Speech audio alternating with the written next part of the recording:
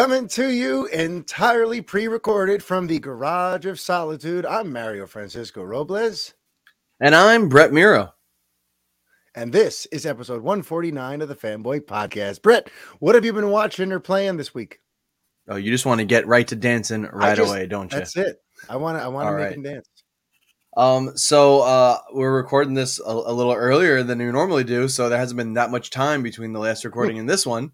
So actually, I just finished, right before sitting down to record this, the Uncharted movie, starring Tom Holland and Mac Wahlberg. All right. And I'm here to tell you that it was okay. It was okay.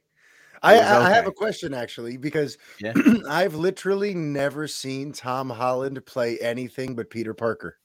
I've never seen any of his other non-Spider-Man movies. How is Tom Holland in a film that is not a Spider-Man film? Yeah, he's fine. I mean, the script leaves a little to be desired. But he just seemed like a less maybe a more confident Peter Parker. Yeah, that's what I was going to ask. He wasn't as goofy and unsure of himself. He definitely was a determined character, and I feel like he tried to make his voice a little deeper, kind of not a lot deeper, but stuttering. Yeah, it wasn't so. Oh my god! It was more like, oh my god! Oh crap! It was a little more. It was a little more. The range on that performance. The range on him. Let me tell you. So I mean, that's the best way to put it. So listen, the movie itself is fine. The script is not fantastic. It definitely. I'm a huge fan of the games, and it definitely pulled a little bit of lore from there's something probably a little bit pulled or modified from each game for some of the set pieces. So there were cute little nods like that. I mean, I don't know if I should. Is it a spoiler if I tell you a couple little cute little things? No, I don't know. Be aware if you want to see the movie and you want to go completely, have no idea about anything. Then I guess maybe wait and fast forward a little bit. But they had I did notice he opened a little his little trunk that he had a bunch of little trinkets in and postcards from his missing brother. And when he opened it, I saw a Naughty Dog sticker for the studio that developed the games. So I was like, okay, cool. There was also a little cameo by Nolan North, who is the voice of Nathan Drake in the games. I do know that. And he had a couple of lines and a little exchange, and it was whatever. It was all right, cool. And Mark Wahlberg, the casting for him as Sully is kind of weird. Originally, a long time ago, when this movie was in development for forever, there was a version where Mark Wahlberg was going to star in it as Nathan Drake, but now he ended up playing Sully, the mentor, in this one, and Tom Holland obviously took the Nathan Drake role. Honestly, since you are a fan of the games, is the fact that Nathan, who's supposed to be more like a Mark Wahlberg type, is played more a little skinny pipsqueak type. Does that did that upset you at all? Did that casting kind of does that throw the whole thing off? Does it change it, or did you not mind that? It's a younger Nathan Drake. They kind of, it's almost his first mission out, kind of. Not even a mission. He's not a soldier or anything. Whatever, his first adventure. So it kind of works. He's really Nathan Drake, looks wise and attitude wise, is modeled heavily off of Nathan Fillion. And funny enough, a few years back, Nathan Fillion made someone made one and he was in it, and they did a little short Uncharted short movie, and I was like, oh my god, just please make the movie with Nathan Fillion because he is Nathan Drake. That character was 100,000% modeled after him, the look and everything. He's a bigger dude, So listen, for that it works. Honestly, Mark Wahlberg cast as Sully is a bigger distraction to me. And there are actually two. There's a mid-credit scene and a post-credit scene. In the post-credit scene, Sully shows up in it, and he has the more classic look. He has grown a mustache. He has the Hawaiian shirt on, and Tom Holland ends up tossing him a cigar because in the games you always see him in a Hawaiian shirt. He's got the big mustache and he has a cigar. So they kind of threw that in. So I'm assuming they're going to make a sequel because they left it off a little cliffhanger post credit thing. So listen, it was fun. Ruben Fleischer directed it, so he actually directed the first Venom movie, and he decided not to do Venom 2. Zombieland. And I believe he decided not to do Venom 2 to go do this. And probably the better choice. But you know, it was Yeah. just like a pretty run of the mill action flick. Okay. You know, some nice set pieces. It was fun. It was a fun Gotcha. little romp, but it was like, you know, Indiana Jones light. You know, Hmm. Yeah. I so mean that is kind of the charm of that yeah. series, right? You get to kind of do your Indiana Jones type of adventure game, you know? Yeah, and I should also mention, actually, I just totally forgot. I also did a few days ago watch Sonic the Hedgehog 2. Oh, So and yeah, what's the scoop on that? so the scoop is that that movie, I almost feel even more so than the first one is it is a kids movie through and through, a kids family Ah, movie. It very much caters towards children. So it's not, don't expect like the Pixar thing where there's like a lot of great stuff for adults in it too. yeah, Like, so it really is made for kids. yeah, And you know, that said, movie's very fun. The relationship between Sonic and Tails is actually done really well, and it's like really cute, and you actually care about them. And Idris Elba is really fun as Knuckles. Jim Carrey is yeah. Jim That's my Carrey. big one. Is Jim awesome? Yeah, That's all I need to know. Do I get he's the wacky and epic silly. level Jim Carrey? Okay. Yeah, I wouldn't say he's like full epic, but like he's definitely like he's doing his thing. Again, Yeah, the script is such like it's so focused on young children that like, you know, there's just not like really any nuance to anything. Everything's very on the nose and played for gags and laughs and slapsticky. yeah, There's also, and this one I won't spoil because I feel like some people still want to see Sonic. There is a really cool fan, you know, what do you call it? Like a fan moment at the end of the movie. So yeah, like that was kind of cool. And you might expect it just based on the plot of the movie, but like it was yeah, cool to see. So a nice fun fan moment. And yeah, but overall, you know, it was too long. It was 2 hours long. It could have been 90 minutes. It did not need to be 2 hours. There's also like, you know, of course, because it's mixed with the real world, they have like this like kind of like small like human subplot, and it kind of hits right in the middle of the movie, and they spend way too much time on it, and it's just a bunch of slapsticky silly oh stuff. yeah. I'm sure kids will have a good time with it, And you're like, but we're not here for the humans. yeah, Spoiler and alert, and we're here for the hedgehog. and it's like all I mean, like there's parts where they're mixed together with like Sonic and the humans, but then there's Yeah. like this whole big segment that like felt like it went on forever that had none of the characters. It was just the stupid humans, and I was just like, Mhm. all right, like this didn't even need to be in the movie. Like we Yeah. could have totally left this.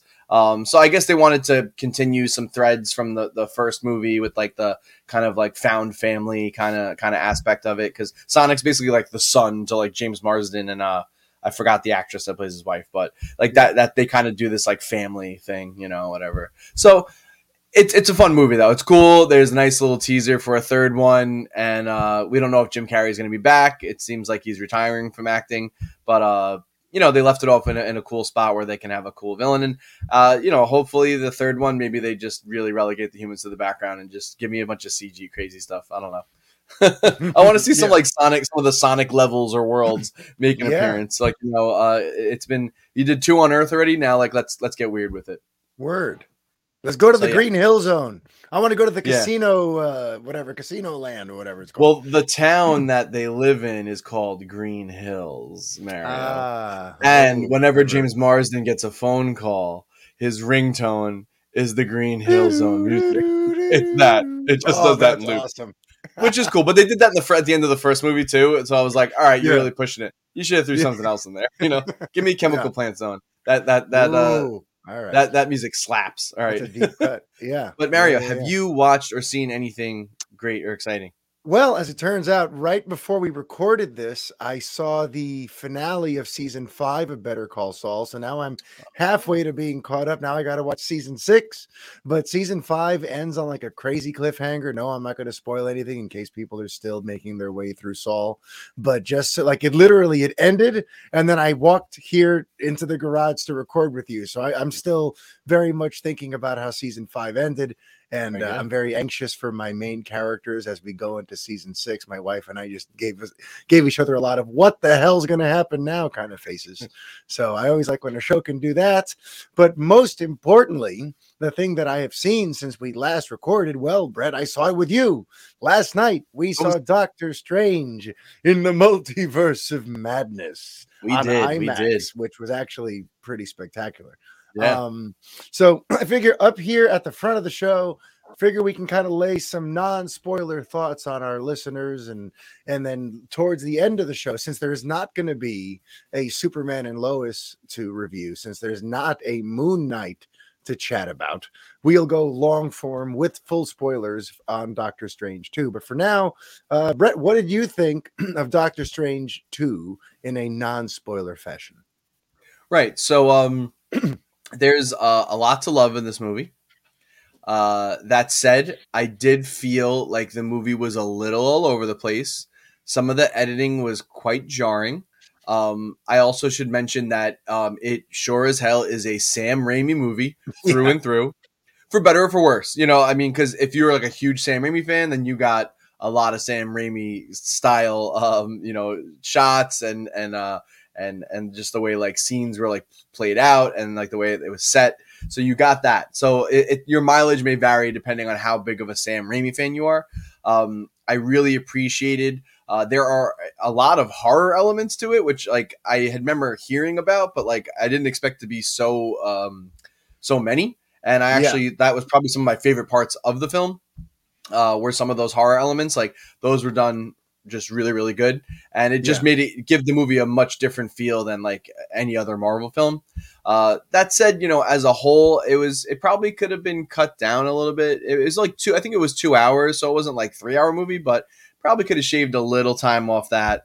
Some of the threads I felt like kind of fell a little flat here and there with some characters, and just because they were like there was a lot of bouncing around. There were some really cool surprises in it, which we'll talk about later. Overall, I mean, I'd probably give the film maybe like a 6 out of 10, 7 out of 10, maybe somewhere in there. If I can go a 6.5, if we're going to do decimals, maybe that's where I land. So there was a lot of stuff I liked, a lot of stuff that I was just kind of like, okay. And, I think I liked it better than the first Doctor Strange film. So what do you think? Yeah, for me, Doctor Strange and the Multiverse of Madness was a whopping pretty good. I didn't love it. I definitely didn't even come close to hating it.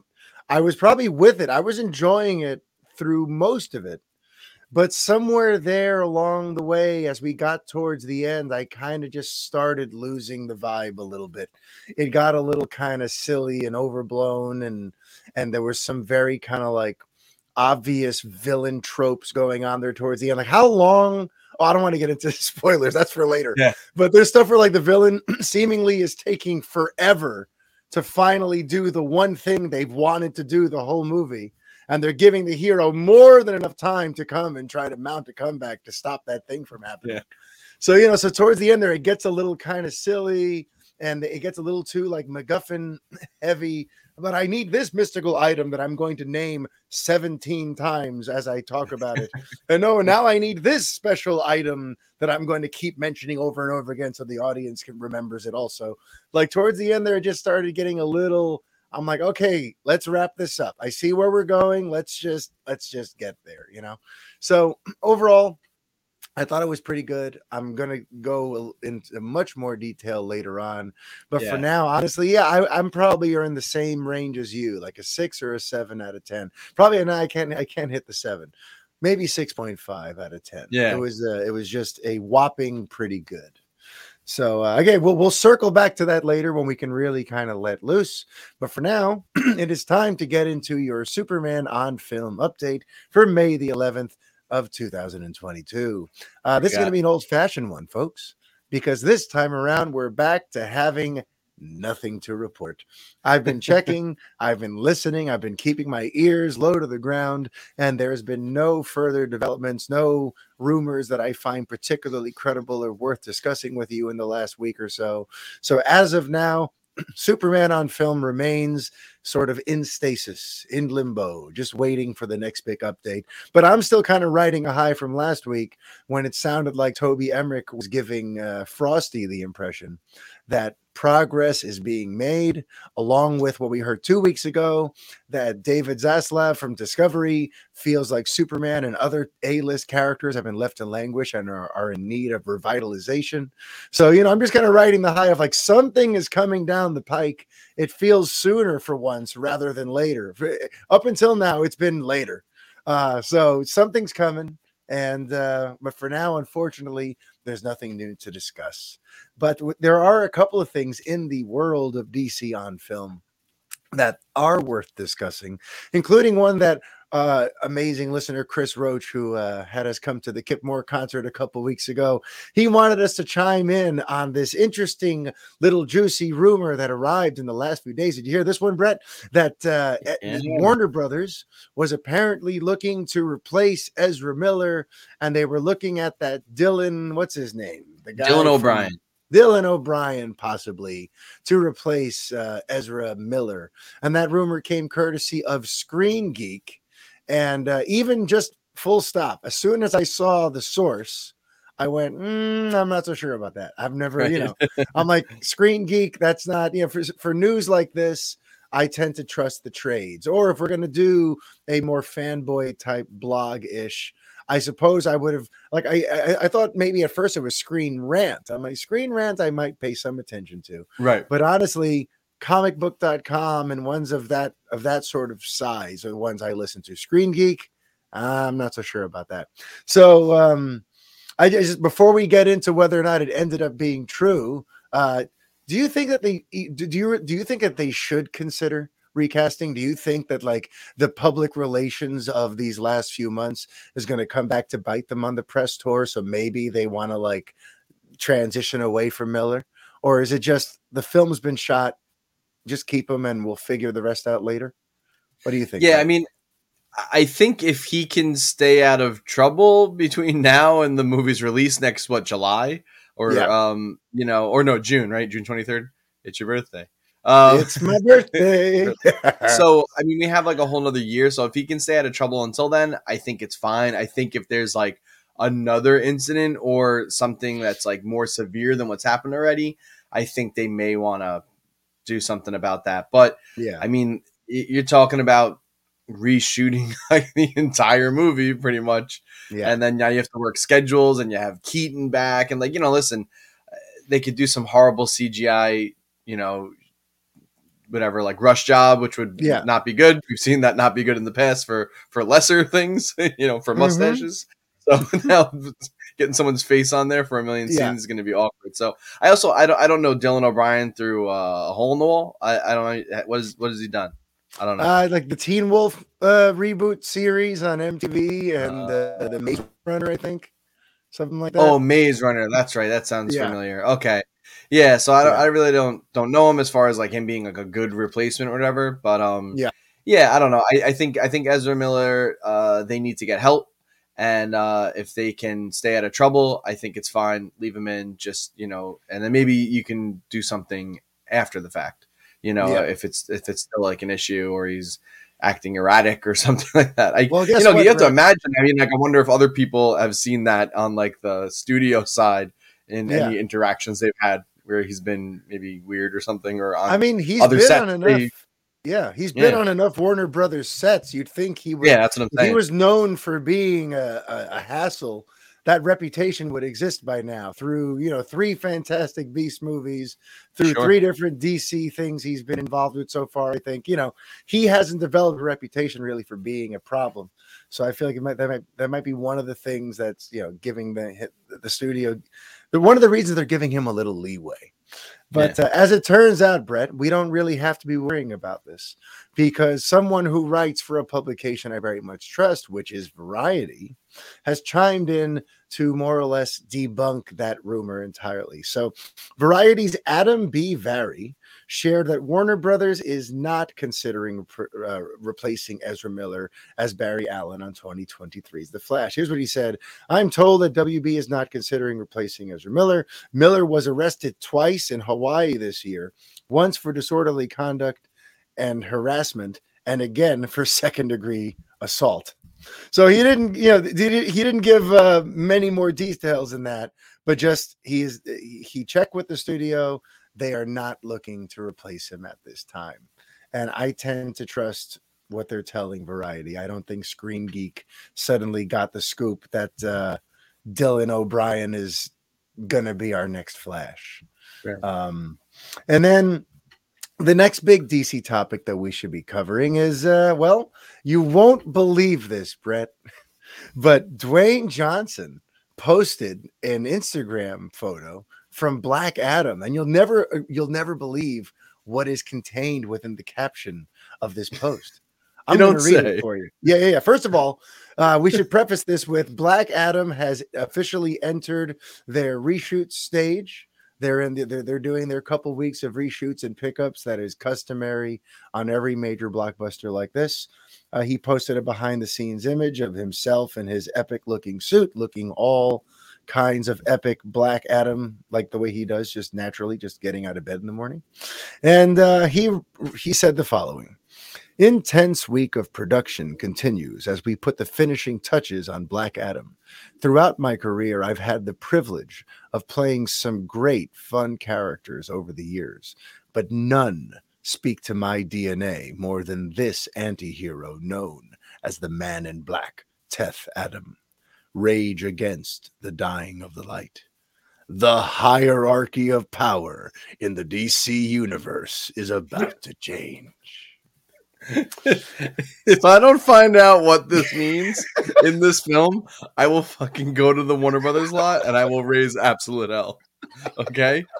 Like there better be something that happens. It's not just like some funny tagline to it probably is just a way of him just saying like, you're gonna see I'm real powerful. I'm a real powerful guy. I hope that's his voice to it. I am Black Adam. I'm real powerful guy. I'm real powerful. Well, look, here's the thing. Remember like a month or so ago, we discussed, well, what is the hierarchy of power in the DC universe, right? Like right now, if we were to look at who are the centerpiece characters, right? I still try to figure out like what is it he's trying to say? Because I think there's a reason he keeps beating that drum. And we do know that the JSA is in this movie, right? We're going to meet Dr. Fate and Hawkman and all these people from the Justice Society.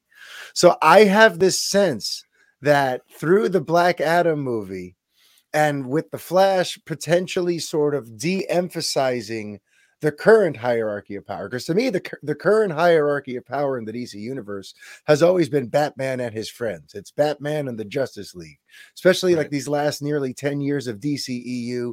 It's revolved around core Justice League members, and all the spin-offs have been Batman related. So the hierarchy of power up to this point has been Batman and pals, Batman and his friends. Yeah. And I wonder if maybe, with the Flash potentially sort of de-emphasizing the Justice League and resetting the continuity, and Black Adam bringing in the Justice Society and making his character so sort of central and important, I feel like that's kind of what he's getting at. I know we laugh at the phrasing all the time, but I think he's trying to basically prepare us that like once Black Adam comes out, and especially when Shazam comes out and then the Flash comes out, we're going to have a real crystal clear sense of what's to come. And by and large, the focus is going to be stuff that's coming out of Black Adam and Shazam. I kind of have a sense that that's what's going on here. Well, I sure hope you are right. You're rooting for the hierarchy of power in the DC universe to change, right? So, so that's the latest from Black Adam. And, we could kind of loosely consider that part of the Superman on Film update, because he has said in the past that this whole thing has been reverse engineered to get him to fight Superman one day. So that's kind of something this week.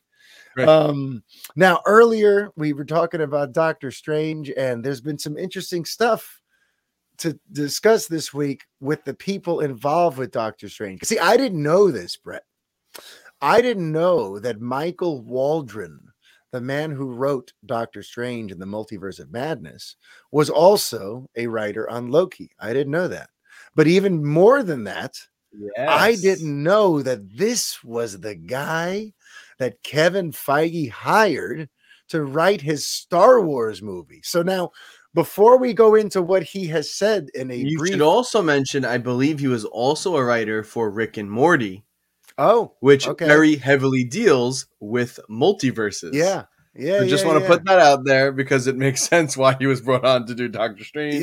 And possibly why he's involved in this new Star Wars project. But continue on. And I want to ask you what you think of him being involved with the project. But before I do, I also just want to point out how surprised I was when the credits began to roll after the film. I'm used to a lot of these big blockbusters coming out of Disney and Marvel. I'm used to seeing like 6 writer credits on there when it says like written Right. by, and you see just like 3 different sets of pairs of writers who took a hand at this. This thing says Doctor Strange Multiverse of Madness, written by Michael Waldorf. So he is like Right. the writer of this movie. So that surprised me. And I think it's sort of worth noting because I don't think that happens very often on movies of this scale, especially when we've heard that there have been rewrites and changes and Raimi's had to make tweaks, as per what Marvel Studios wanted things to be and all that sort of stuff. So considering the changes to the film, and it's really just been one singular voice on that script, I was actually pretty impressed. I'm like, somebody over there really trusts this guy. And Right. then I find out that Kevin Feige hired him to do Star Wars. I have a feeling Feige's got a real affection for this Waldorf fella. Right. But before I get into his comments, I want to ask you, now that you've seen his latest, you just sat through arguably the biggest thing Michael Waldorf has been a part of as of yet. And how does knowing that guy is writing Star Wars, how does that strike you? Yeah, so it's because listen, we gave it a pretty middling review before for Yeah. Doctor Strange 2. I mean, I think he had to balance a lot of aspects and juggle a lot of crazy stuff. So all that said, I think he did an impressive job. I didn't think like the script was like amazing, but also I think a lot of what I had an issue with the film had to do with, maybe just Sam Raimi's style a little bit and just some of the editing. So I can't really blame the writer for that per se. Like, maybe it could have been edited in a better fashion and that would have like, elevated the writing or made things kind of connect more. He But certainly wasn't to blame for the wigs. right. He wasn't to blame for some of the low. I should have mentioned that in the non-spoiler part. The production in some aspects was a little. I was like, oh, they were really saving some money here because they got to do a lot of effects. But that said, like a big effects-driven movie, he had to write and like put all these crazy pieces together in the multiverse and stuff. I think that bodes well. He seems to obviously like enjoy it. You know what I mean? So someone that's like probably like a nice sci-fi nerd like we are. Like if he's behind writing a Star Wars film, that sounds like he's my kind of guy. Okay, all right. By the way, I think I said his name a few times the incorrect way. It's Michael Waldron, and Michael Waldron recently he offered a brief update on this Star Wars movie that he's writing, and I'm trying to find it while scrolling and talking to you. So I'm sorry. Because he basically alludes to the fact that they really just finally started on it. It sounds like Doctor Strange 2 has really taken up a lot of their focus for obvious reasons. But here we go. He told Variety, "We're finally into it in earnest. I mean, I'm writing away. It's a lot of fun. I'm enjoying having the freedom on that to do something that's not necessarily a sequel or anything. It maybe has a little bit less of a it just doesn't have a bunch of TV shows and movies that you're servicing on top of it, the way I did with Doctor Strange. So it's nice. It feels like a different exercise." So let's just discuss that for a second. That actually that does instill a little confidence because he's right. It's got to be hard to suddenly come into what's essentially a train that left the station 14 years ago with the MCU, and to try to like realize, all right, I'm doing the next chapter in this story, but it's related to all this other stuff. So I have to keep I have to service all of these masters. And it sounds like with this Kevin Feige deal, with the Star Wars movie, it sounds like they're maybe checking out some unexplored territory, a new corner of the Star Wars galaxy, something that's not necessarily Skywalker related, nothing that's not related to Poe and Rey and Finn or anything from the sequel trilogy. So I do imagine that would free up his creativity, cut off the shackles, so to speak, and allow him to just kind of explore the space, if you will. And I guess since I did like Loki, and I do think Rick and Morty is a bit of genius, then maybe I shouldn't judge him too harshly on Doctor Strange. Maybe I should give him a little vote of confidence. Because honestly, when I read the headline, I was I'm like, after seeing the movie, I'm like, this is the guy? This is the one? But I'm willing to give him a shot. I'm willing to give him a shot because who knows what he could do again when he doesn't have to service a million masters. Um, and also, by the way, I feel like Kevin Feige is kind of leveling up a little bit. I don't know why, but I noticed in the credits for Doctor Strange, I've never really seen this in most of the Marvel movies, where Kevin gets like his own spotlight credit in the beginning, where now it says like Marvel Studios presents a Kevin Feige production. I'm like, he got like a big moment. I'm like, Kevin's trying to now throw his weight around a little bit. He used to be a little more anonymous. He was that guy that like the geeks knew, and you'd see him with his baseball cap at the red carpet events. Yeah. But it seems like he's ready to kind of be like, yeah, I'm Kevin Feige. Get used I'm to the it. guy. And yeah, now I got Star Wars coming out. Now I'm like, I'm not just the Marvel guy anymore. So I just wanted to point that out. Yeah. I was gonna say it's interesting, because like pretty much all of the Star Wars we have gotten since the Disney acquisition has been tied to something. Like even like we were talking last week, like Obi-Wan. Like when he had that quote where he's like, well, it has to fit into even stuff that happened in the video games. So they gotta write around that. Even the Mandalorian is still obviously linked to Luke and Ahsoka and still tied into, to that original trilogy era. Solo, right, was attached obviously to what was going to happen in Episode 4. Rogue One, was tied to that. Even though that was probably had the chance to be the most separate, but it was still tied to a major event in A New Hope, and still had Vader in it at the end. So I'm wondering, obviously a long time ago in a galaxy far away, we had Ryan Johnson was supposed to be working on some new trilogy of Star Wars films. This, basically the way I always thought of that was like, maybe this is like the reboot, or like this is going to be the new, base for, a new, trilogy or something like that. And obviously I think that's not happening anymore because of all the Last Jedi bullshit. And I'm sure just Disney being like on everything. Yeah. Now you have Kevin Feige, he wanted to do this, so he's stepping into Star Wars now. He's not going to do something small. So is this the beginning of the new jumping off point for Star Wars? Is this going to define what Star Wars is? Maybe we still have all the legacy, spin-offs and things coming out, but this is going to be like the new path forward. What I was thinking is, Disney's been pushing pretty hard recently, I think in the comics and with some novels, with this High Republic era. So this is like an unexplored era. I think it takes place even before Knights of the Old Republic. So we're talking like thousands and thousands of years before anything, where they could really I have no doubt there's definitely going to be like a Yoda ancestor or something in there. You know what I mean? But like they could really just be detached from all of the stuff they've done before. So I wonder if this project is going to be, they haven't made any film or TV shows with that era yet. So they're investing money in comics and books. You would think, okay, they're probably going to want to like start putting this on film and get some honestly, I mean, and honestly, that's what I really want. That's what they're looking at. Yeah. I've been kind of frustrated by the Disney era of Star Wars adhering so closely to the Skywalker saga and filling in stories that go between those episodes. To me, the big promise of having all these new filmmakers who can now step into the sandbox created by George Lucas was to see now what can they create. You have the entire Star Wars galaxy. You can go to any corner of this, explore any facet of this that speaks to you. It doesn't have to connect to anything. And I've been waiting for that.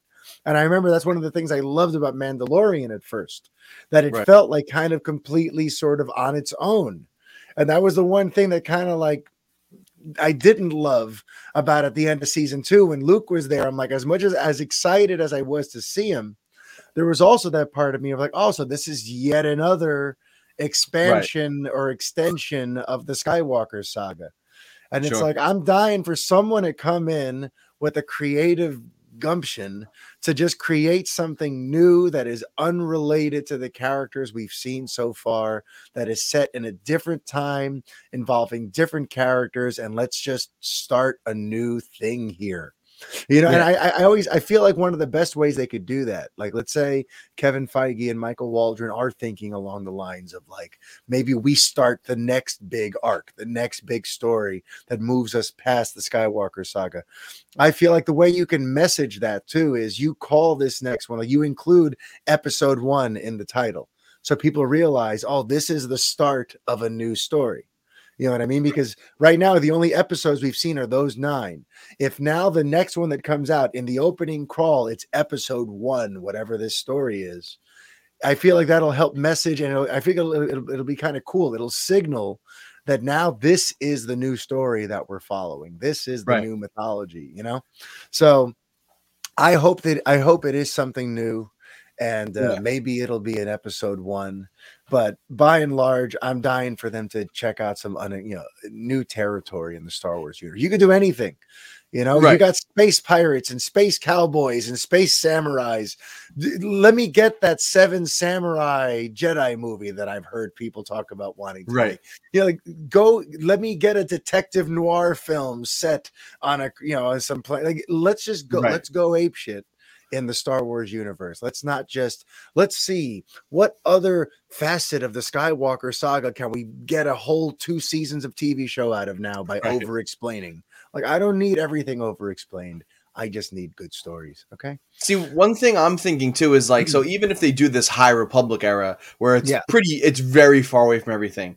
I mean, it is still like, as I understand it exists now, it is still lightsabers. It is still the Jedi Council, but apparently the Jedi are at like their peak at this point. So this is like the high point for the Jedi. So there's a lot of them. Listen, they could do a lot of different stuff with the way the technology is, with the way they look and costumes. And I think, and they've already shown that in like the illustrations that are available. If you do a quick Google search, you can find some pretty neat stuff. So it's cool. But at the same time, it is still it's earlier, but it's still this same universe that we've been in. So there's going to be those recognizable elements. And I think we may have kind of discussed this, or I may have brought this up on like a Revengers podcast way back when we did those. But how would you feel? And this is to the listeners too, as always, please chime in. How would you feel if like this, and I'll just use the Kevin Feige new project as an example. How would you feel if this was like, maybe there aren't lightsabers, maybe none of it resembles anything that we've had in any Star Wars prior. And it's not even necessarily thousands of years before the Skywalker saga or 1,000 years later. Maybe it's just like not even in that part of the galaxy. Maybe it's a different galaxy and a different universe altogether. And they like reboot it. Like, this is Star Wars now, and it looks totally freaking different. Like, it's not going to have like that 80s, 70s technology, aspect way, like everything kind of looks like a 70s, 80s computer inside the cockpits and stuff. Maybe it looks like totally different, and we don't have lightsabers, and we don't have Yodas and like weird little green aliens. And maybe it's just something totally different that just like, this is going to be Star Wars now. This is a completely new thing. Like, how would you feel about that? See, that would be too much for me. That would be too much for me. I would not Star Wars anymore then, because it's still not in that universe. But at the same time, it's like, but everyone's complaining. Everyone's always complaining. Oh, I'm getting too much of the same shit, and it's like, I know, but I feel like, but if High Republic might even be the same shit. You know what I mean? It just looks like, look a little different. Peak Jedi thousands of years ago, and the technology was like, I feel like you can do the things that keep it, that feel somewhat familiar, because like Lucas over those 9 episodes trained us on this lore, on what it means to be a Jedi and take on a Padawan, and the what is it? What do they call it? The theory of 2, the power of 2, whatever. Or you have the Emperor, and I feel like we understand the lore, the rule of 2. Thank you. Yeah. We're like, so now just give us new characters in a different era where we kind of understand the rules, but we're seeing it, just maybe we have I don't know. I don't want to go too far into a rabbit hole here, but I feel like I would still want it to have some of those familiar elements. Just drop me into a different era when, before everything that we've seen right now, or way after everything we've seen right now. Right. But to just completely say there's no lightsabers, screw the Jedi and the Sith, and here's just a different type of intergalactic space battle story, I don't know. Is that what you're pining for, Brett? I don't know if it's what I'm pining for, but I think I'd be open to it. Yeah. Blasphemy. Yeah. Because honestly, like I liked the tone of what Rian Johnson wanted to do. Like what he was doing with The Last Jedi, I didn't mind. I just didn't think it belonged in episode 8 of a 9-story thing. Like to me, it was like you should have saved that for your trilogy.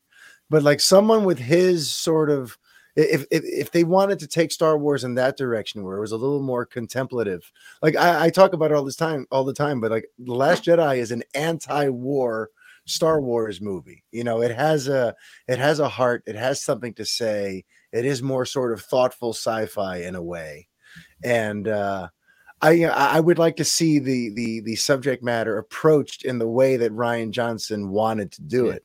To me, that's more important than the eras and the lightsabers and things too. By the way, I just did a quick Google search, here we go. And young Yoda is in the High Republic. Ah, there he is. so it's like now when you go back and it's like, okay, it's gonna be different, but it's like here's a character. Here's Yoda. He's still around, and now no. he's young Yoda, so he's different Yoda. Like so, like, is it gonna feel that different? Even you know what I mean? Like, yeah, it won't. If they do that, if Yoda's walking around, and we're hearing someone do that Frank Oz voice, it's gonna feel like, oh, here's another sort of Skywalker I don't know. movie Let's again. see what happens, I guess, right? Let's see what happens. Yeah. But look, while Waldron is working on his Star Wars movie, Sam Raimi is dropping teases that make me excited. I know, Brett, I know you're not a Dark Man person. I don't even think I know what this is. Oh, wow. Okay, see, this is your homework, Brett.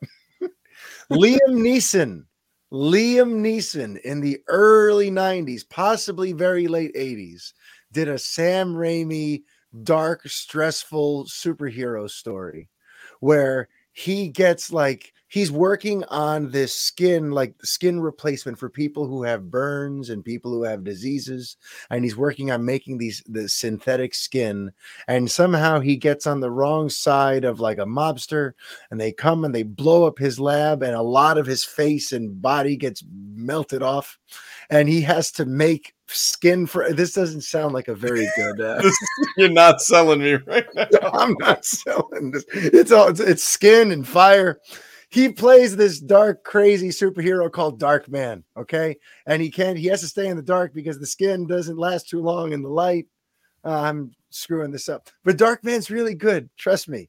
And it's Sam Raimi, and it's Liam Neeson, and somebody look at a trailer. It'll sell you better. But either way, Dark Man has always been one of my favorites, right? And I remember like a month ago, Liam Neeson was asked about it.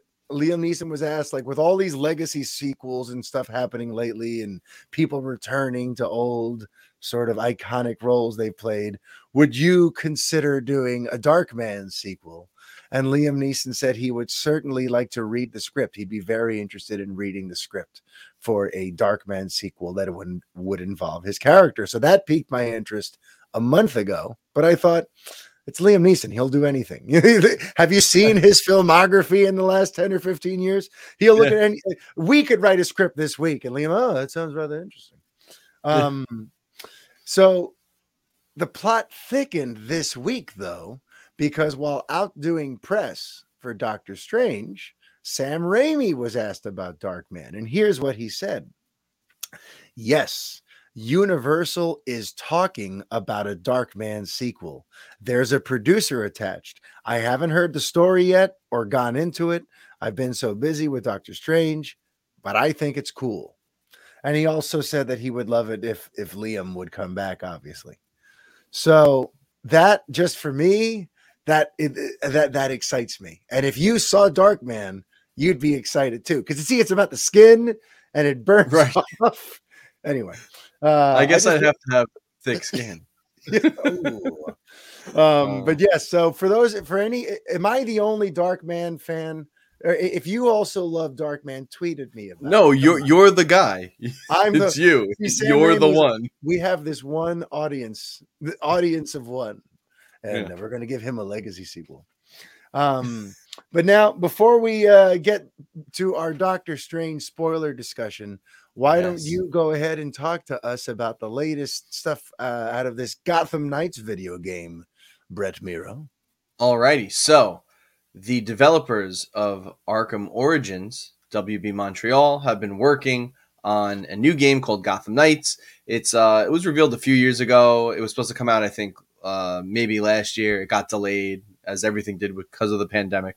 But today, May 10th, as when we're recording this, there was new gameplay released. And basically, this game, best way to kind of set the frame for it. So it is actually not continuing off the Arkham series. It's kind of its own, I guess, like universe. But it is a universe in which Batman has been killed. Supposedly, I guess that is kind of where they're going from. So the game features Robin, our Tim Drake Robin, Nightwing, Dick Grayson, Jason Todd as Red Hood, and Barbara Gordon as Batgirl. So you can play as one of the four characters. It also features 2-player co-op, and they showed more gameplay today. So the gameplay looks very much like Arkham Knight and the Arkham series. So if you're into that fighting style, it very much was giving me those vibes. I do understand the game is a bit more of an RPG though, so there is going to be like skill trees and like leveling up, and I imagine there will be like encounters you have with enemies or bosses where you might want to get your level to meet theirs. Although in the gameplay today, they didn't focus too much on that as they did in the past, and I didn't really see like any numbers flying off people or enemy levels. So I wonder if that could have possibly changed in the last year or so. We do have a release date. They announced that in March this year. So just a reminder, that's October 25th. So we'll have it just in time for Halloween, which is a perfect time for a game like this. And the gameplay today was really cool, though. They showed Nightwing using his Eskrima sticks, and that was pretty awesome. He can do a couple of like elemental attacks. Red Hood obviously is a ranged fighter, and he uses non-lethal bullets, guys, non-lethal, to take out enemies. So yeah, but it looked really, really cool. Game looks good, and we did have a question or a comment from one of our great listeners, Tavo. And part of the announcement today when they revealed this new trailer was that originally this game was going to come out on PS4, Xbox One, and then the new consoles, PS5 and Xbox Series S and X. And they announced today that they will not be releasing them on PS4 and Xbox One. And Tava wanted to know how we feel about that. And my opinion here is it's definitely a bummer for those who have not been able to grab a PS5 or an Xbox Series S or X yet. Like me. Yeah. Although I have to say they are still tough to get, but they're definitely a lot easier to get than they were like a year ago. So I think if you really give it a good shot for like a week or two and just like check Twitter and like when there's going to be drops, I really feel like you could probably start to land one. They are very expensive though too, so there is also the cost, factor to kind of put in there. Not everybody has that kind of money, so it is a bummer for those people. But I think ultimately, having to release the game on PS4 and Xbox One and have to make the game so that it could scale down to work on those systems ultimately was going to hinder the game. Yeah. And we've actually seen that quite a bit this generation already. There have definitely been some games. A recent one I'll put out there, Horizon Forbidden West, which was the sequel to Horizon Zero Dawn on PS5. On PS4, and then they released obviously Horizon Forbidden West, the sequel, but that came out on both PS4 and PS5. And while the game looked and ran amazing on PS5, you could definitely tell that they could have went a little further. I think if they didn't have to also make it run on the PS4. The game was very iterative. It was like basically took everything the PS4 original game did and just did it like a little bit better. But there wasn't any really big sweeping gameplay changes or enhancements. And I think, having to make for the last gen kind of held it back. And I have a feeling that is really what they ran into here. Trust me, more people have PS4s and Xbox Ones right now than the new systems because of the shortage. So they didn't just want to cut off, that money stream, that revenue stream. There was a lot of money to be made on there. But I think ultimately they got in there, and especially with trying to incorporate co-op in a big open world game like this where there's a lot of enemies and a lot of stuff going on, I think it was the right call to make. So it does stink for those that were waiting for that last gen version, but ultimately I think the game is going to be better for it. So, that's just my 2 cents. You might not agree. You might say, hey, screw them. They promised that. But that's really the truth of the matter. When you have to make a game to work on 2 generations of consoles, and at this point, the consoles have been out for about a year and a half, almost 2 years by the time this game actually releases. It's time to cut the cord. Most past generations, we used to have a nice clean cutoff where it was just like, okay, listen, the new system's out. All the new games come out for that.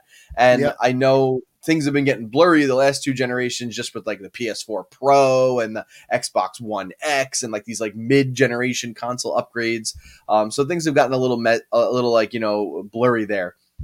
But for me, I like console generations. I kind of just like when they say, hey, it's done. Everything new's coming out for the new one. You know what I mean? That's me. I know some people don't like that, but that for me, it just makes more sense. So you don't have, these hindered versions releasing on the console. So that is my 2 cents, Tavo. I hope that answers your question, and I hope you are not one of those people that are burned by this. I am, there's a lot of great accounts on Twitter that you can follow. That's actually how I got my PS5. Also, I should say, if you're looking for an Xbox Series S or X, they seem like pretty easy to get. It seems like they have more stock available than Sony does with the PS5. And I mean, I got a Series S, no problem. Like, I think you could just go on right now, like log on to any website and get a Series S, which is like the less powerful one, but it runs everything really great. The X might be a little more trouble, but it seems like those seem to be pretty easy to nab. The PS5 still is, I think, a little tricky. But if you give it a good shot, you follow the right accounts, just follow the drops, you will get one. I believe in you. Thank you. I'm going to take that personally. I hope you believe in me, Brett, because I'm one of the people who needs to do that sort of thing. I want a PS5. I just have every time I've gone to get one, they're sold out, and I got to spend $1,000 to get one.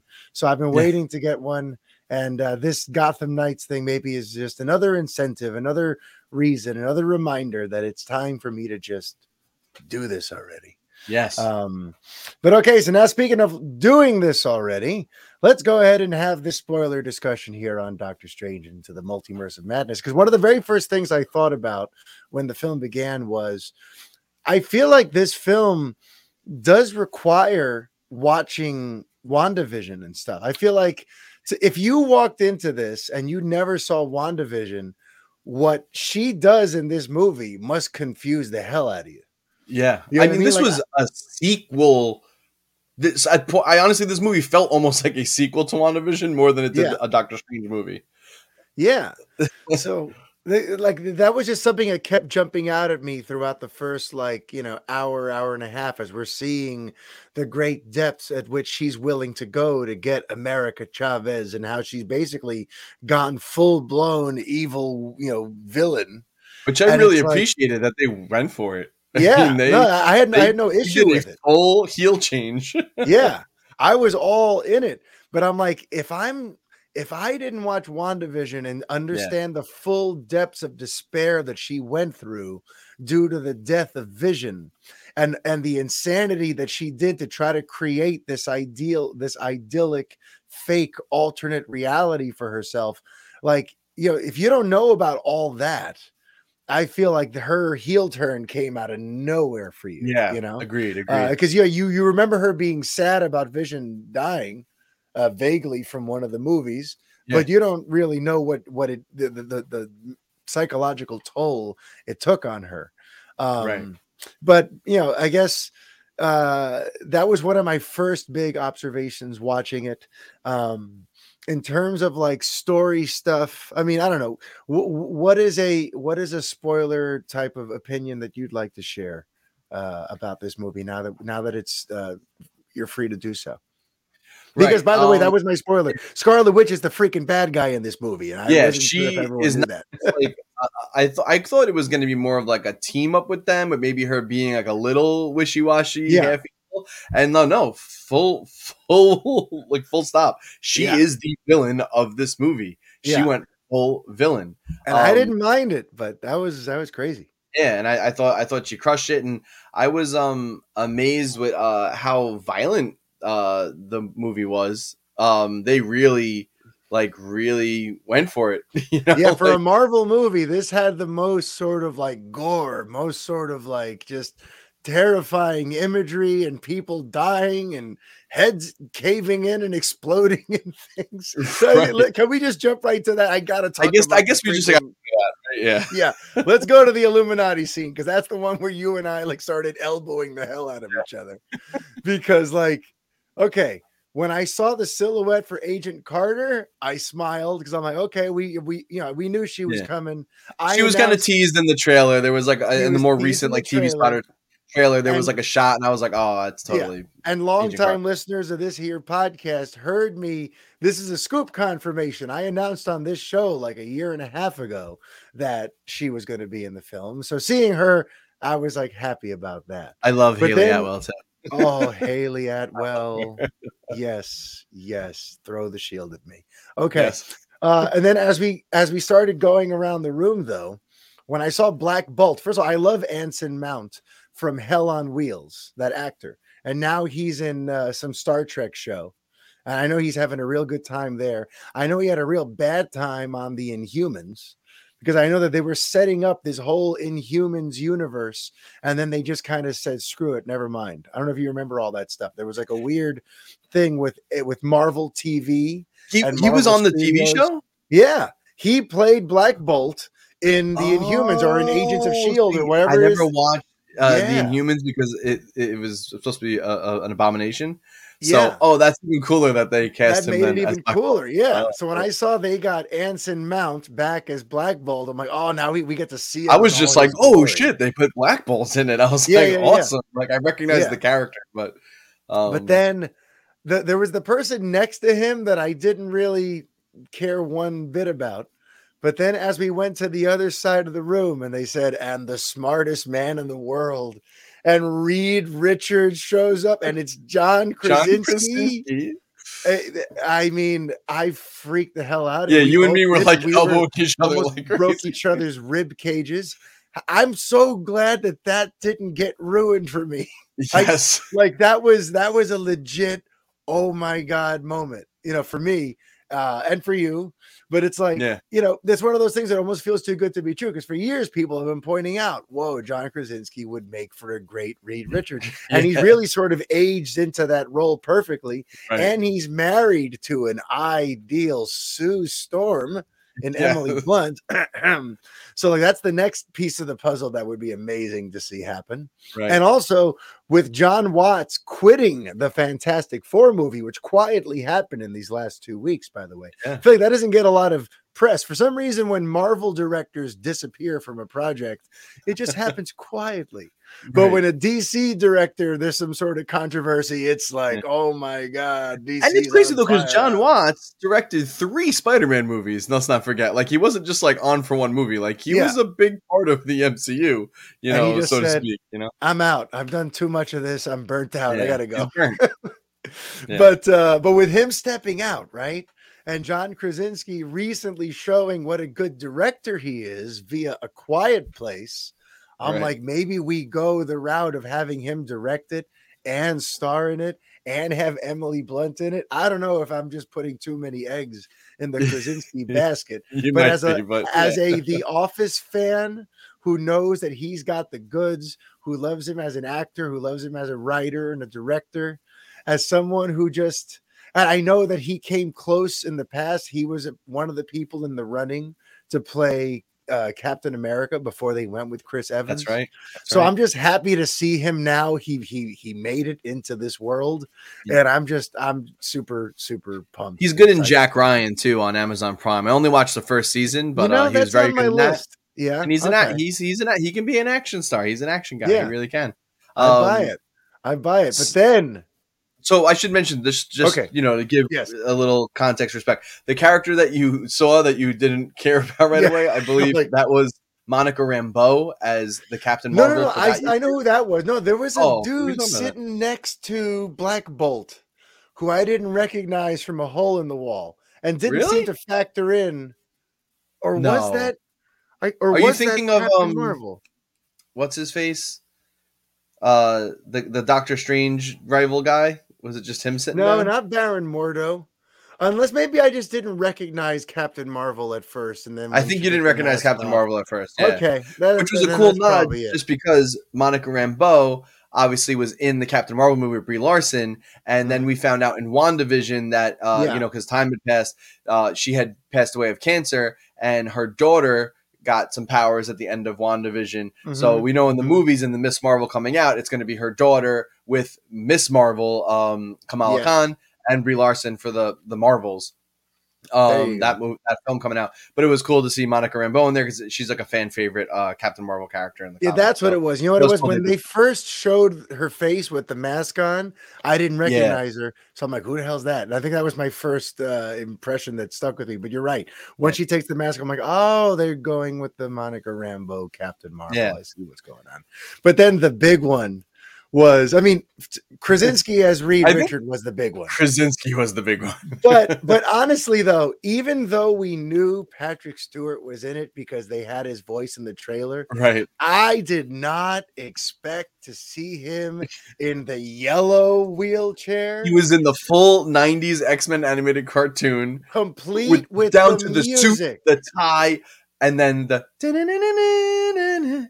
and then he just rolled out, and I was like, this is the greatest thing ever. It's happening to me again. I don't know if the camera could pick it up. It sees my burn from Mother's Day cooking, but nice. I don't know if I've got legit crazy goosebumps when I heard that gave me chills when it played that. I was like, that was for the old. That was for all the olds in the audience. That was for us. The olds in the audience, and it was such a cool way to like bring everything full circle. Like now, we know this version of Xavier is essentially like the live action extension of that Professor Xavier. He has that chair, that music as his entrance.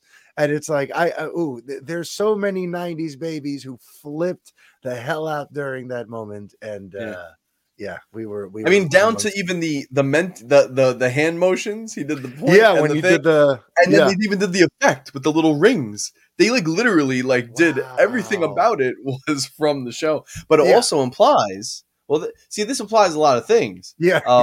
So because another universe, but there's a universe out there where there are X-Men. Yes, is what we just learned, and there's a universe out there where the Fantastic Four exist. Yes, because as of right now, we don't know that they exist in Earth 616. But they exist in that one. Yeah. So I wonder if when they start introducing the X-Men and the Fantastic Four, if they put them in Earth 616, or maybe they do keep a whole separate universe for some of the other properties and branch off that way and say, hey, this universe is this heroes are there. Because, it's going to be hard to if the Fantastic Four, Reed Richards, has to get transported to Earth 616, he's real smart. So he's not just gonna be stuck there. He'll find a way to get back out to his own universe. So I wonder if they do that and they make a whole nother Earth and offshoot, and that has a whole different set of heroes, and they could kind of branch it off that. I would be down. I'd be down for that. Also, let's talk about the Fantastic Four, the John Krasinski suit. Wasn't wild about it. Yes, what do you think? Yeah, I thought the suit looked the suit was a little underwhelming. It didn't seem to fit him too right. He's got a really long torso, but it looked like the belt line was above his belly button, and it didn't sit quite right on him. It looked kind of like a last minute. We have this suit from an old concept in the back of the studio lot. Can you fit in this, John? And I wonder though too, because we did hear that there were reshoots and things that kind of got overhauled, and I wonder if was he always included, or was that something they decided on sort of late in the game, right? And maybe that's one of the reasons John Hamm left. It's I'm trying to reboot Fantastic Four here, but now you're kind of letting John Watts, not John Hamm. John Hamm, sorry, John Watts. John Watts. Yeah, imagine. Yes. Let's get John Hamm involved too. Why not? I was John Hamm. I was maybe John Watts was listen, you blew the load on the Fantastic Four here. That was going to be my thing, and now you've already I don't know. Right. But I wonder if that might have been one of the things that was thrown in there late in the game, because that costume definitely didn't seem like the most well-conceived, well-thought-out costume of them all. But real quick about Xavier too. One thing that I liked, about bringing him back, that it wasn't just empty fan service. Was there was that subplot there towards the end where no one seems to want to trust this Stephen Strange because of how all the other Stephen Stranges have gone, and because of this one's checkered past with breaking the rules and this and that. But the fact that Xavier basically went to vouch for him, and he said that thing towards the end, like, you can't judge a man by his past, and I trust him, essentially. Like, it was whatever it was that he said, it hit me, because that is so true of Professor X. We've seen Patrick Stewart's Xavier take these gambles. We know that he believes in checkered past mutants, people who on their who don't seem like all that reliable, or based on what they've done in the past, maybe you should write them off. So him going to bat for Stephen Strange in this was like, yeah, that was good. To me, that was up there with like some of the moments between Doc Ock and Tobey, and the Tobey Maguire Peter Parker in No Way Home, where it's like they didn't just bring him back to make us go, ah, they brought him back to also kind of like honor the character. And in this scenario, he behaved truthful to what we know of his Xavier. You know? So I did love that. But so we should, I want to definitely more to talk about, a lot more to talk about. But real quick too, now we'll go back to just Krasinski one more time. Yeah. Like, now that they've put him in here as Reed Richards, and it's for this universe, or maybe only this universe, but now we know they're doing a Fantastic Four movie. Yes. Do you think they have him locked down for that, and he's going to be our Reed Richards? Or that's how I interpreted it. When I saw him, I took that as casting, and then just straight up murder him. Yeah, I mean, they did straight up murder him. We're going to get to that part in a second. Yeah, I want to talk about that next. But here's the thing. Excuse me if I'm wrong, but in the Marvel universe, it seems like every variant is played by the same actor. Oh no, but as I said it, I realized I was lying, because in Loki, he met variants who were all the Lokis Tom Hiddleston. Yeah. So I was gonna say, like, hasn't Marvel pretty much said that, like, given the impression that the same actor always plays him? But I guess they could, in theory, say that the John Krasinski Reed Richards was just one variant and still give us a different actor. But then I think they'd piss everyone off, because everyone really wanted Krasinski as Richards. Yeah. If you're going to give him to us for just what amounted to like under 10 minutes, then go to hell with that. Yeah. So I interpreted it as this is the start of his run as Reed Richards, and when we finally get his movie, we'll learn more about him. And that version got killed off, but we know there's a million versions of these, so that doesn't necessarily ruin me. But now, since we're talking about them dying, and speaking of like things that were kept a surprise, things that were not spoiled for me, thank goodness, was that in the middle of this movie, it becomes like the Suicide Squad, where like we're going to introduce you to like 5 heroes, and then we're going to show them all dying one by one over the next few minutes. I did not see that coming. I did not see that coming, and I couldn't believe Marvel okayed that. Yes. Like, okay, crazy. The first one. Okay, she covers Black Bolt. She takes away Black Bolt's mouth. She does the Matrix thing. Where they get rid of the mouth. And he tries to scream, and when he does, the back of his head like explodes and implodes, and just starts like sagging. And he just dies. Then, I mean, the Reed Richard one, where she just turns him into a bunch of little like rubbery, like rubber strings, like she shredded him apart. And then like I think like imploded his head or like burst his head. Yeah, that was so sick and dark and crazy. Yeah. And then she just drops a giant statue on Captain Marvel. She snaps Professor Xavier. Professor X almost gets through to save Wanda from the Scarlet Witch. Mm-hmm. And then, she does and she comes out like crazy demon bent style and just snaps his neck and he dies. And I was wondering too, while they're in this space, I wonder, are they going to acknowledge the reality where she's Magneto's daughter? Because remember, Magneto and Quicksilver are Magneto's kids in certain, in the X-Men continuity. So I'm like, I wonder if they're going to acknowledge that, but they didn't. But speaking of things I thought that we'll get to later, things I thought they were going to acknowledge but didn't. Right. But for now, when we're talking about all the Illuminati being introduced and then killed off one by one, Yeah. Was there anything else about that you wanted to comment on? No, I just I thought it was like super cool that they had them, and then they also had like all the Ultron drone servants. Yes, Which yes. was cool. So then, then honestly, then this does sort of give way into the things I thought that they were going to acknowledge but didn't, because there was some stuff from Marvel's What If that to me just seemed like naturally would be leading into this, or that they were trying to get us to believe was going to be part of this by showing those Ultron robots. Look, on the Marvel What If animated stuff, in the one where Ultron is, what if Ultron wins in that episode, he takes on Vision's body. He gets that sort of invincible form. He kills Thanos, puts on the Infinity Gauntlet. Right. So you're getting spoilers for that too, everyone.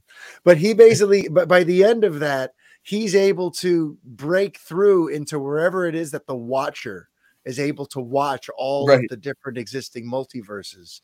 And What If sort of ends on this cliffhanger of like this super powered, super intelligent, godlike Ultron who now has the power to travel from multiverse to multiverse.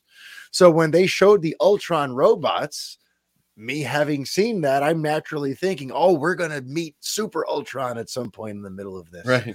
And that literally never amounted to anything, aside from there just being some robots that vaguely resemble him.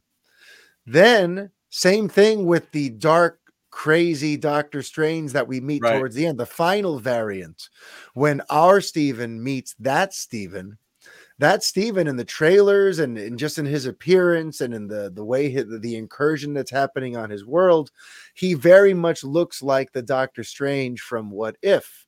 And in that one, instead of breaking his hands, he's in the car with Christine and she dies. So he basically goes insane trying to create a reality where she lives and going and like basically like messing with time and doing all this kind of stuff. And he has to learn all this dark magic, and he has to absorb all these powers of all these demonic entities. And he eventually ends up this crazy, dark, powerful wizard. And he's like destroyed himself and like the world along the way. So I'm like, oh, wow. So now we're seeing him in live action. But then as the scene wears on, he references Christine asking him, are you happy? And he's like, Christine asked me that at her wedding. I'm like, oh, so on this guy's Earth, she just got married also. Right. So it's not the death in the car. He's not that Doctor Strange at all. And he really did all this because she married someone other than him. Right. Like, I don't know. To me, like, it suddenly made the whole thing kind of like, but why go? How does that help the movie? You know what I mean? Yeah. Like, it could have just been like I don't know. That to me, it felt like almost like what happened with WandaVision, where like they brought back the Aaron Peters Quicksilver to give us the impression something was going to happen. And then they called him Philip Boner and it ended up just being a joke. There was stuff here where they were like trying to misdirect us into thinking that the Marvel What If stuff was going to factor in a lot more than it actually ended up doing, and I just didn't quite get that decision. That just kind of irked me. But all right, can I talk to you about what I hated about the end of that movie? Yeah, please. So we know Scarlet Witch has been trying to get America Chavez for, the entirety of this film. Right. And now she finally has her there on that like altar thing, surrounded by the 4 big ogre guys. And we see her start to do the thing where she's like sucking the white power force like out of her. Right. But then something happens where like we see Wong down the cliff and the ogres go over to deal with him. And while that's happening, I think there's even a cutaway to what's going on with Doctor Strange elsewhere. Right. And when we get back, Scarlet Witch isn't even like facing Chavez anymore. She's over by the door. And then she just walks back just in time now for the heroes to screw up her plan. And I'm just like, with all the minutes, all the time, everything had passed, it's like, to me, it just felt like cheap and crappy and forced, and it was Yeah. dumb villains doing dumb villain There was things. some weird editing, like I said, like you said, the timing seemed like weird, like the way time passed between some of the cuts, and then also you make like a good point there. Like you saw how like easy it was for Wanda to just dispatch people. I mean, she straight up murders like a lot of people, like with ease. You know, she takes first of all the whole Illuminati who are like super powerful. She just like makes mincemeat of them. Mm-hmm. Then she wrecks everyone at Kamar-Taj, was it Kamar-Taj? Kamar-Taj, Yeah, Kamar-Taj. She's like just wrecking people, and then like she just like like when she's fighting Wong, like it just doesn't. She doesn't kill him. Like why? Or like takes too long. And then she has to do like her long villain speech thing, and like just some stuff like that, where it's just like you were just dispatching people like that, and now like you're gonna just like wait just for dramatic pause so something else could happen. Like you could have literally, she could have ended everybody in 2 seconds. Like I know. There was really no struggle that needed to happen at the end there. And America Chavez seemed like such like she was like just like a weird like not a MacGuffin, but just like a weird plot device. Like I also thought the actress was kind of like I was gonna say that's exactly what I was about to say. The acting was very subpar on her end, and I hate to say that because she's a Latina, and it's I don't think she had much to work with anyway, to be fair, and it like wasn't her film. It was just like it was just one of those things where it's like we need to stick her in there because she's going to be important later, and it was like it had some of that some of the stuff that I know you've come around on Iron Man 2, but like some of the things that dragged Iron Man 2 down for me, I felt like were very present in this. Like this felt like a sequel to WandaVision and a setup for things to come. And Doctor Strange just happened to kind of be in the middle of it. It didn't necessarily even feel like his movie. He was just there. Like it almost felt like how he was in No Way Home, but like he had a little more screen time. Like she was the main hero. She was the main person we had to be worried about through most of it, right? Yeah, pretty much. And it was just I mean, by the way, we should just talk real quick. I loved that scene when they were falling through the multiverse with all like the rapid changes. I thought that was tremendous. Every time they did that, every time we got a chance to rapid fire see a bunch of different Earths and then they land on I love all that stuff. And, it was very, very cool. Like, the visuals were stunning in the movie. You know what I mean? Aside from, and I alluded to this earlier, right? But like especially in the first, like, I want to say the first like third of the movie, it was very obvious, like when they were on like a back lot or like on sets, and like the lighting just wasn't good, and like it also seemed like, to me, it felt like there were a lot of scenes where like the actors definitely weren't acting with each other. Like they were definitely like acting by themselves, and then it was edited in with like green screen. Like just some of the way the shots were cut, I was like, I don't think they filmed the scene together. And if you felt it, like it was stilted, some of the dialogue. Like there was that part on the rooftop, like early on in the film, that like I was like, it's like not even lit well. It reminded me of in the theatrical cut of Justice League. You remember the scene with Batman and like how bad that rooftop looked, and it looked like really like corny, like someone built, and all the colors are just artificially boosted, and it just looks weird. School, like movie set, like a play set, like for a theatrical high school theatrical production. Yeah, like I got that a lot in this. And like we said, the wigs were pretty awful. Throughout. See, I can't help but feel like it's like a weird Raimi-ism. Raimi, like, since he comes from like smaller, low budget movies, like I've noticed that in his films, he likes when they look a little sort of hyper stylized and not necessarily the most beautiful and perfect.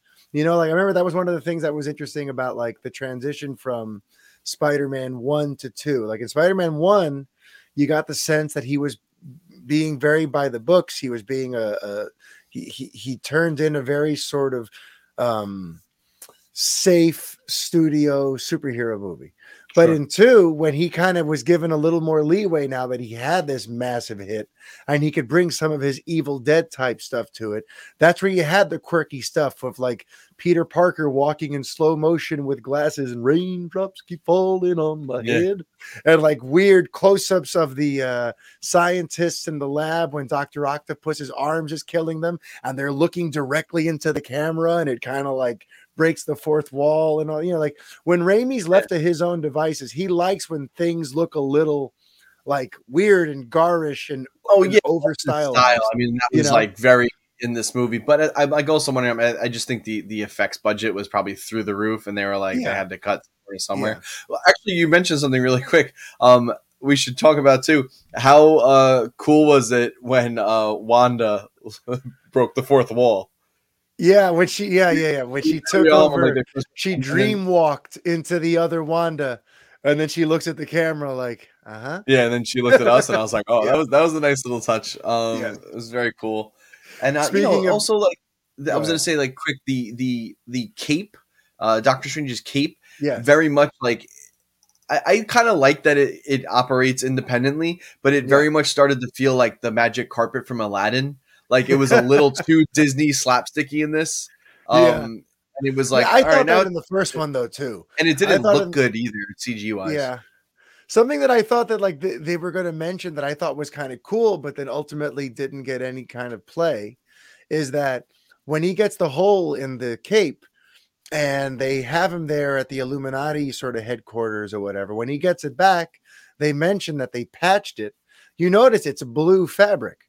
Yes. And we saw that on that Earth, Doctor Strange had a blue cape, not a red cape.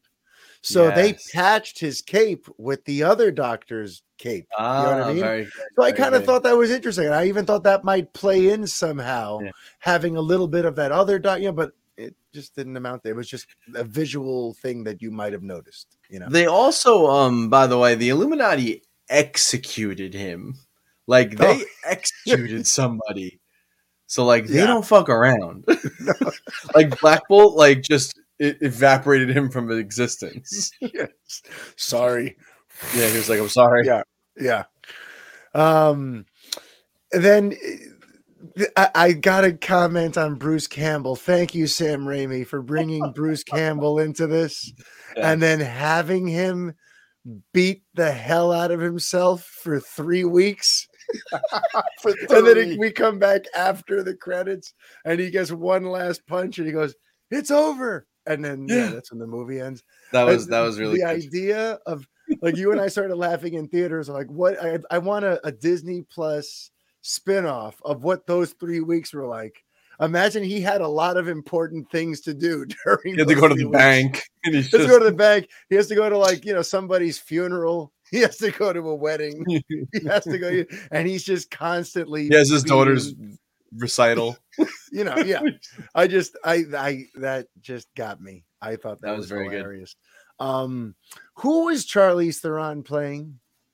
Okay, I looked this up. It's someone named, I think, Sarah, and she is apparently. That's it. Hang on, I'm waiting over here for some kind of like crazy superhero. No, I think it's like Cera. It was like Sarah or something. Sarah. So she is a love interest of Doctor Strange's from the comics. But she's Dormammu's niece. Or something like that. From what I understand. Okay. So and like she's also. So I guess that's setting up this third movie in some way. Okay. Yeah, so I guess, and then we should talk the third eye. So I also did a little research into the third eye because remember the mid-credit sequence has. So we should go back. So the evil Doctor Strange had a weird third eye. We were like, oh, it means he's really evil. So anyway, so then our Doctor Strange in the mid-credit sequence just goes out for a nice stroll in New York, and then. That scene was done very awkwardly. Like he's just like, it's just like the acting was very weird. And then it ends. And then it just eye popped out and it ends. So I did a little more research into the eye thing.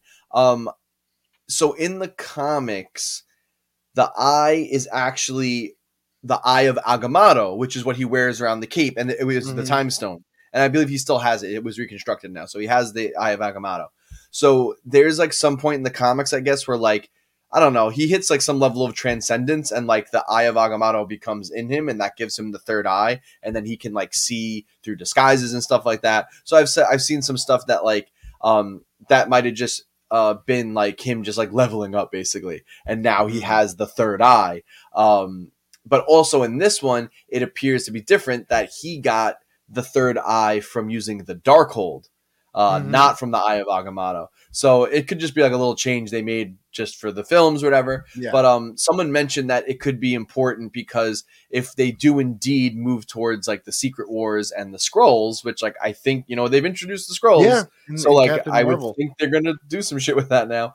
Yeah. That could be very important because he will be able to see through the imposters with the third eye.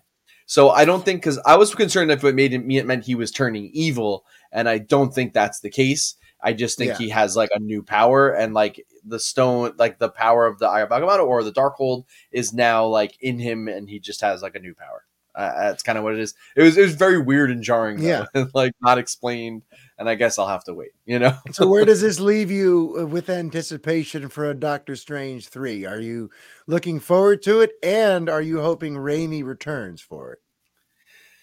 Yeah, so it looks like right with when Sarah or whatever it is, I think it's Sarah, showed up. Like when Charlize Theron showed up, she cut like a space time hole, and then she was like, "You got to help me stop this incursion." And he was just like, "I don't know who you are, but okay, fine." And like he was just very ready to go do that with the stranger. So I thought that was kind of weird too.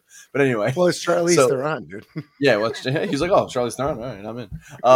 So they're gonna go stop an incursion. So it looks like his next adventure will still involve the multiverse. So I think that's like a fun thing if they do all the really wacky, crazy shit. And Doctor Strange is the wacky, crazy shit guy.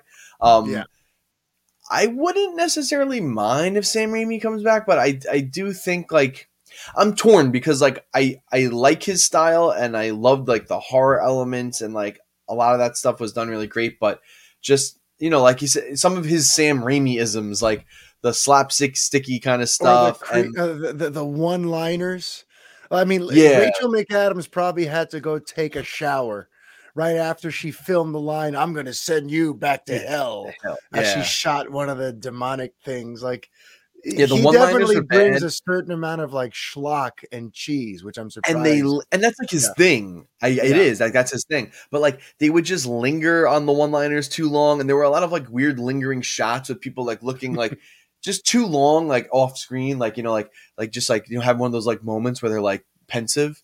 But then like it should have been like 2 seconds and then cut, but then they left it there for like 4 seconds, and like even the actor looked uncomfortable. Like, do I just keep holding my face and looking this way? Like it really like read that way. So like I feel like if they could pull some of that back, because like tonally it kind of just felt off.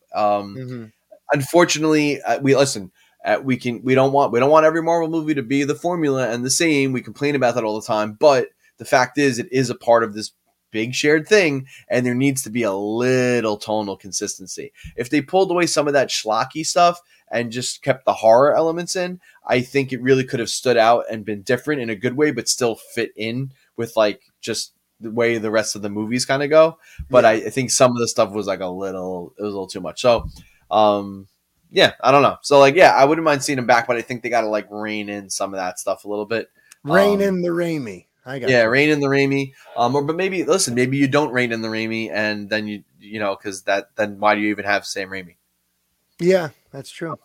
We should just talk to the final thing, and then we should probably wrap this up. But Scarlet Witch at the end looks like she killed herself, but we don't see a body. So that's always the golden rule in movies. We didn't see a body. We just saw her get crushed by rocks. Yeah. And she's also like a eldritch god.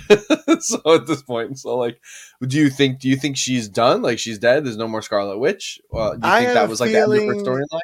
I have a feeling like at the end of whatever this next big arc is, whatever their next end game level event is, I think she may show up as like a Deus Ex Machina there, as like some, you know what I mean? Like as someone there to help the good guys win and redeem her in some way.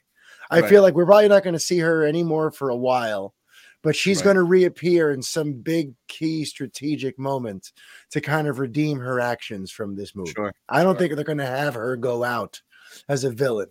She's going to go out as, she's going to see the light in some way. That's kind of my, that's my prediction.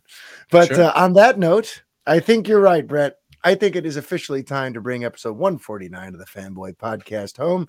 If you would like to have a question or topic covered on this show anytime in the future, please be sure to email thefanboypodcast@gmail.com. And if you're looking for Brett and I over on the Twitter, I am at Superman on Film, and Brett is at Super BrettCon.